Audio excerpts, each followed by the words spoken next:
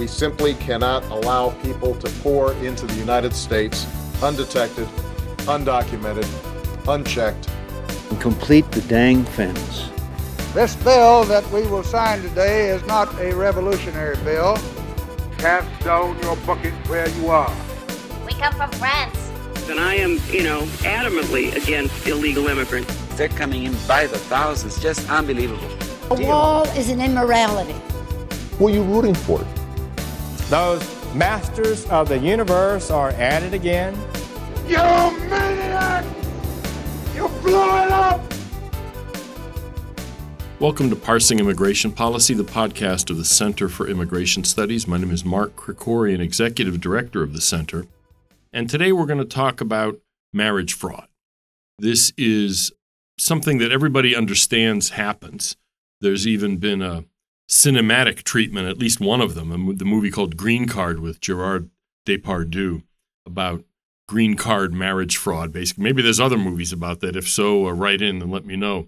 But today we're going to talk to CIS fellow David North about marriage fraud. He's written on this pretty extensively. There are some specific parts of it that he's looked at in some detail, but it is a broad issue precisely because it is an unlimited avenue for immigration to the United States. There's no numerical cap for the immigration of people who marry U.S. citizens.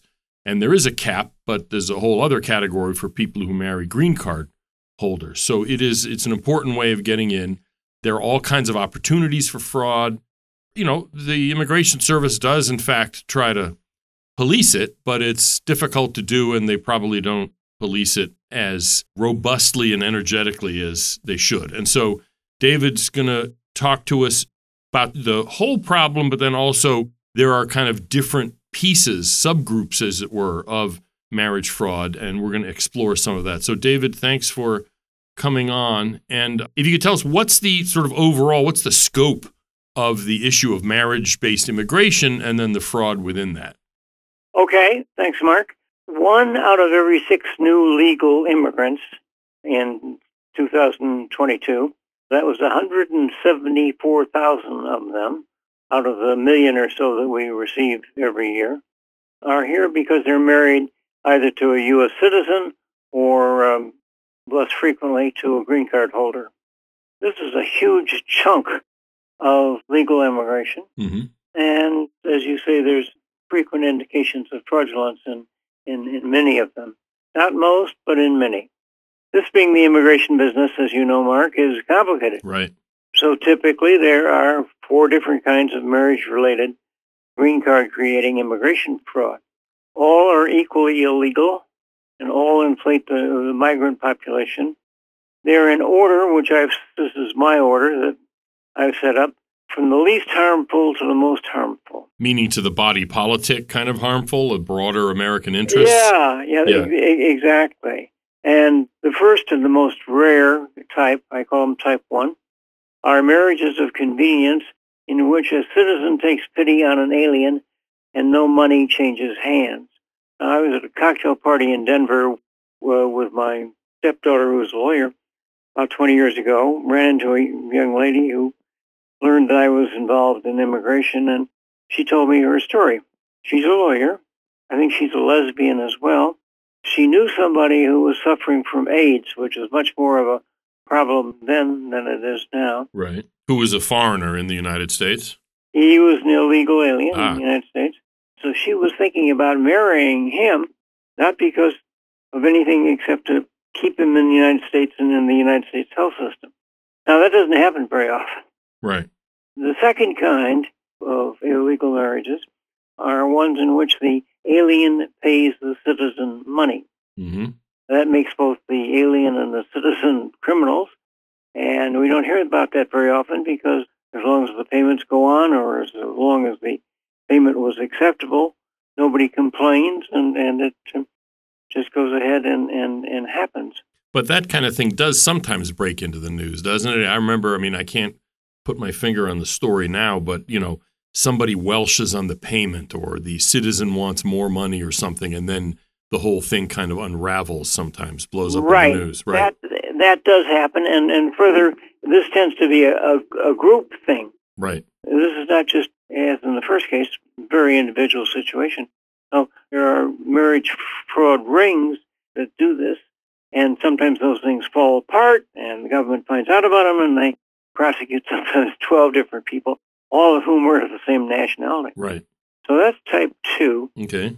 Type 3, which is even more upsetting, are cases in which the alien misleads the citizen for the statutory period of 2 years, then breaks up the marriage, and often this creates not only a broken heart for the citizen, but alimony payments for the citizen, sometimes for 10, 12, 20 years. So this is where the U.S. citizen thought it was an actual marriage, and right. the alien did not. And so the 2-year period you're talking about, if you could explain why it's 2 years. Well, you happen to be talking to the only expert witness at the only hearing of the United States Senate that dealt with this issue about 25, 30 years ago. Yeah. Before Ellen Simpson, who we all missed. Anyway, Mr. Simpson decided that it would be a good idea to at least limit the number of times that you could do this kind of stunt. And so this got to be law. Once a 2-year conditional green card was given to you, right. then it became a permanent green card. So nobody could beat the system more than once every 2 years. So they're kind of, in a sense, you're sort of on parole, as it were, not in the immigration parole, but on probation, sort of, for 2 years. When you get a temporary green card, basically, and then you get the permanent one if the couple actually sticks it out for 2 years, basically. That's right. Mm-hmm. That's right. And so what you're saying, this is in your typology, the third category would be... This is the third kind. Right. And obviously this is the citizen in this case is a victim. And the victim not only has the heartbreak of the breakup of the marriage, but in many cases also has to pay alimony. The fourth kind is a variation of that, but it happens before the 2 years are up. And the alien in this case self-petitions for the green card. And these are the only ones for which we have anything like data. Right. Of the 5,817 self-petitioning spouses in fiscal 2022, many, perhaps most, were fraudulent. Now, just to make clear here, these are instances where the non-U.S. citizen married a U.S. citizen, wants to get out of it before the 2 years, so couldn't even wait 2 years, at which point automatically they'd get a regular permanent green card and could go their own way and divorce or do whatever they want to. So before the 2-year probationary period is up, they decide they want out. And there's a way for them to do that. Yeah, there's a way for them to do that. And that is probably the worst of these situations. So let's turn to who's involved in this. Well, just before we get to that, in a sense, it seems like there might be a fifth category, and I don't know how often this happens, but it must happen sometimes, where the alien is the one who's kind of either fooled or victimized. In other words, some American, let's say it's most of the time it's going to be a guy who basically is looking for someone, to wash the dishes and service him in the bedroom, as it were. And that's not what the foreign woman had in mind. In other words, an exploitative kind of relationship. It seems like that would it's not so much fraud in the sense that they would actually be living together, but that is a kind of exploitation of this part of immigration. Yeah, citizens are not always the victims of these situations, and there are males who apparently can't find somebody to marry them in this country, and so they go to Russian marriage brokers, for instance, right? And they bring somebody in and exploit them, and that's another phenomenon, and it's unfortunate, and it happens. Right. In a sense, it's guys who don't have much going for them except their passport, so... Right. It turns out to be a real asset under these circumstances, which you wouldn't think about. Interestingly, though, to sort of get back on the subject here, that wouldn't necessarily be fraudulent. In other words, it could be exploitative, but it's not as though laws are necessarily being broken, whereas in the various categories you've described, somebody is breaking the law. Absolutely. You're absolutely right. Okay, so who are some of the people, who get involved in this kind of thing? Well, this is kind of an unequal situation in many cases. In many cases, the alien is younger and better looking than the citizen. In many cases, the alien is better educated than the citizen. And we find that many of the citizen victims are essentially disadvantaged persons in our society, one way and another. Right. We sometimes get letters from them that are from the citizen. We never hear from the aliens, needless to say. But we at the Center for Immigration Studies get letters from the citizens that are illiterate, to put it mildly, come through in broken English. Often the victim is a green card holder who has just arrived in the United States fairly recently, but they too can bring in foreign spouses, and sometimes it doesn't work out very well. Right.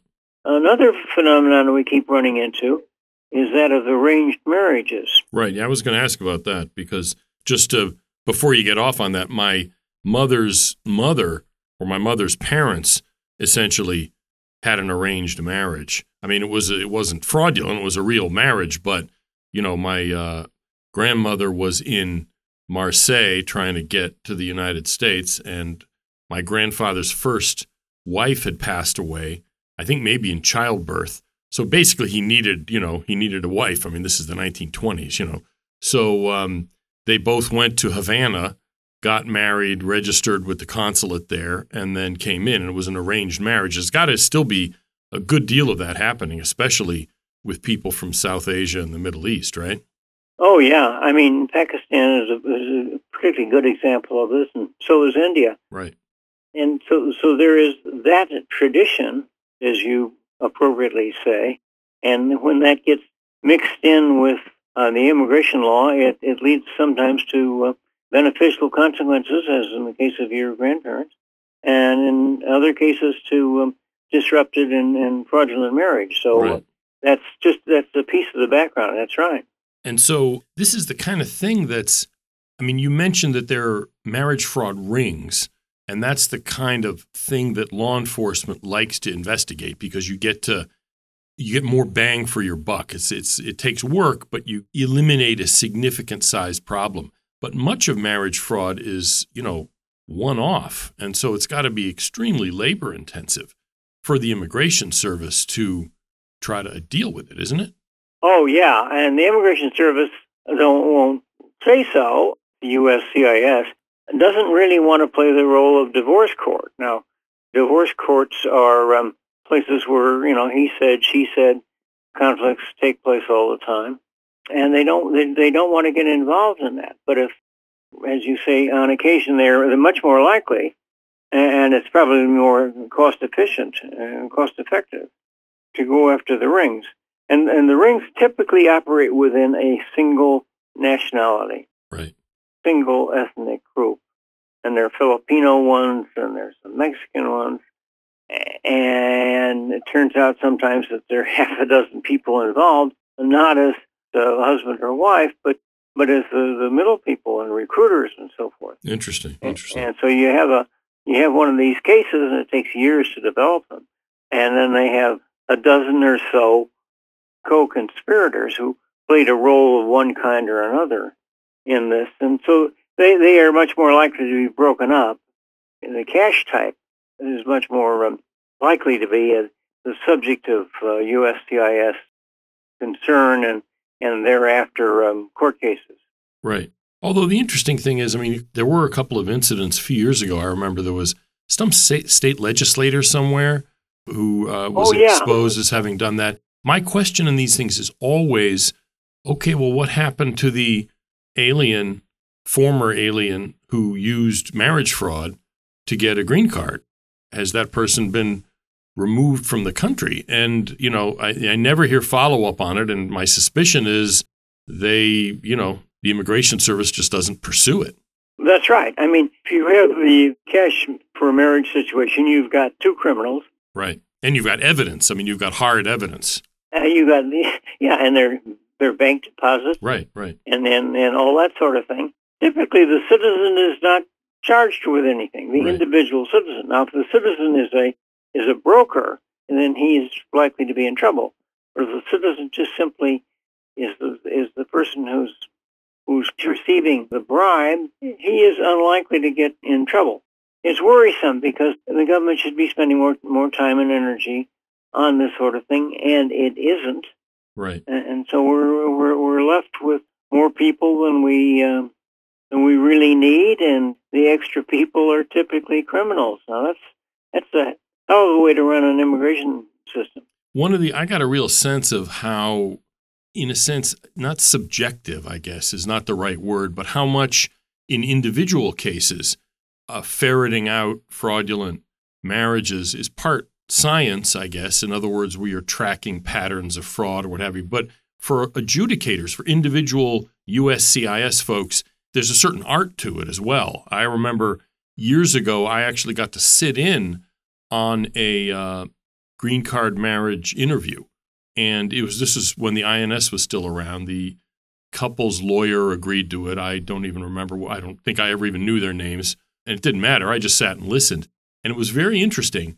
The couple, the woman was the U.S. citizen. She was herself a naturalized immigrant, naturalized citizen from Mexico, but had come as a child. Her husband, though, was Turkish and of Muslim background, but they got married in a church. And so even though they were similar age, similar socioeconomic background, there was that potential red flag. The thing that struck me as sort of the art, a kind of thing that you learn as an adjudicator just from experience is because I talked to the adjudicator afterwards. He said there was one incident that happened during the interview that convinced him it was legit and he approved it. And that was that he asked, and this wasn't planned, he asked the wife, the U.S. citizen, for some piece of paper, some form or something, and she had it in her bag that was on the floor. So she bent down to get it, but whacked her head against the back of the adjudicator's computer monitor. This was the old days where you had those giant monitors, not the flat screens. And so the adjudicator had been doing this long enough that he immediately looked at the husband's reaction. And, his point was, if he was kind of blasé or indifferent, clearly there would be a strong indication that it was phony. But instead, the husband immediately focused all his attention on whether his wife was okay, and she was fine. It wasn't, but the point is that was his reaction. And the adjudicator said, "Yeah, as soon as I saw that, I knew it was real, and they were approved." Oh, that's a nice story. But how do you do that on a mass scale? That's the problem. How do you scale that? One of the things that either used to be done or may still be done is called the parallel interview. Right. And the USCIS is concerned about this marriage, and so they set it up so that one adjudicator is talking to the woman in a separate room, and another adjudicator is talking to the guy in another room, and they ask them parallel questions. Right. What toothpaste does your husband use, kind of stuff, right? Exactly. Yeah. What did you have for breakfast? Yeah. And are there curtains on the dining room windows? Right. And so forth. So that's effective when it's done. But that's again, very labor intensive. You know what I mean? Oh, yeah. I mean, look at you. Here's this marriage, and you've got two staff members of USCIS working in separate rooms to find out if they get parallel answers. Right. But this is, as you say, a very expensive sort of thing for the government, and the government does spend as much time and money on it as it should. So what kind of things can be done within the realm of the possible to limit? And there's always going to be marriage fraud, but how do we, what realistic steps can Homeland Security take to minimize it? Well, there are several things, but over and above, spending more time and energy on it. There are parts of something called the Violence Against Women Act. That's VAWA, V-A-W-A, that loads the dice in the favor of the alien applicant. The citizen might say, if they got this far with the USCIS, hey, this guy committed fraud. Well, that doesn't count, apparently.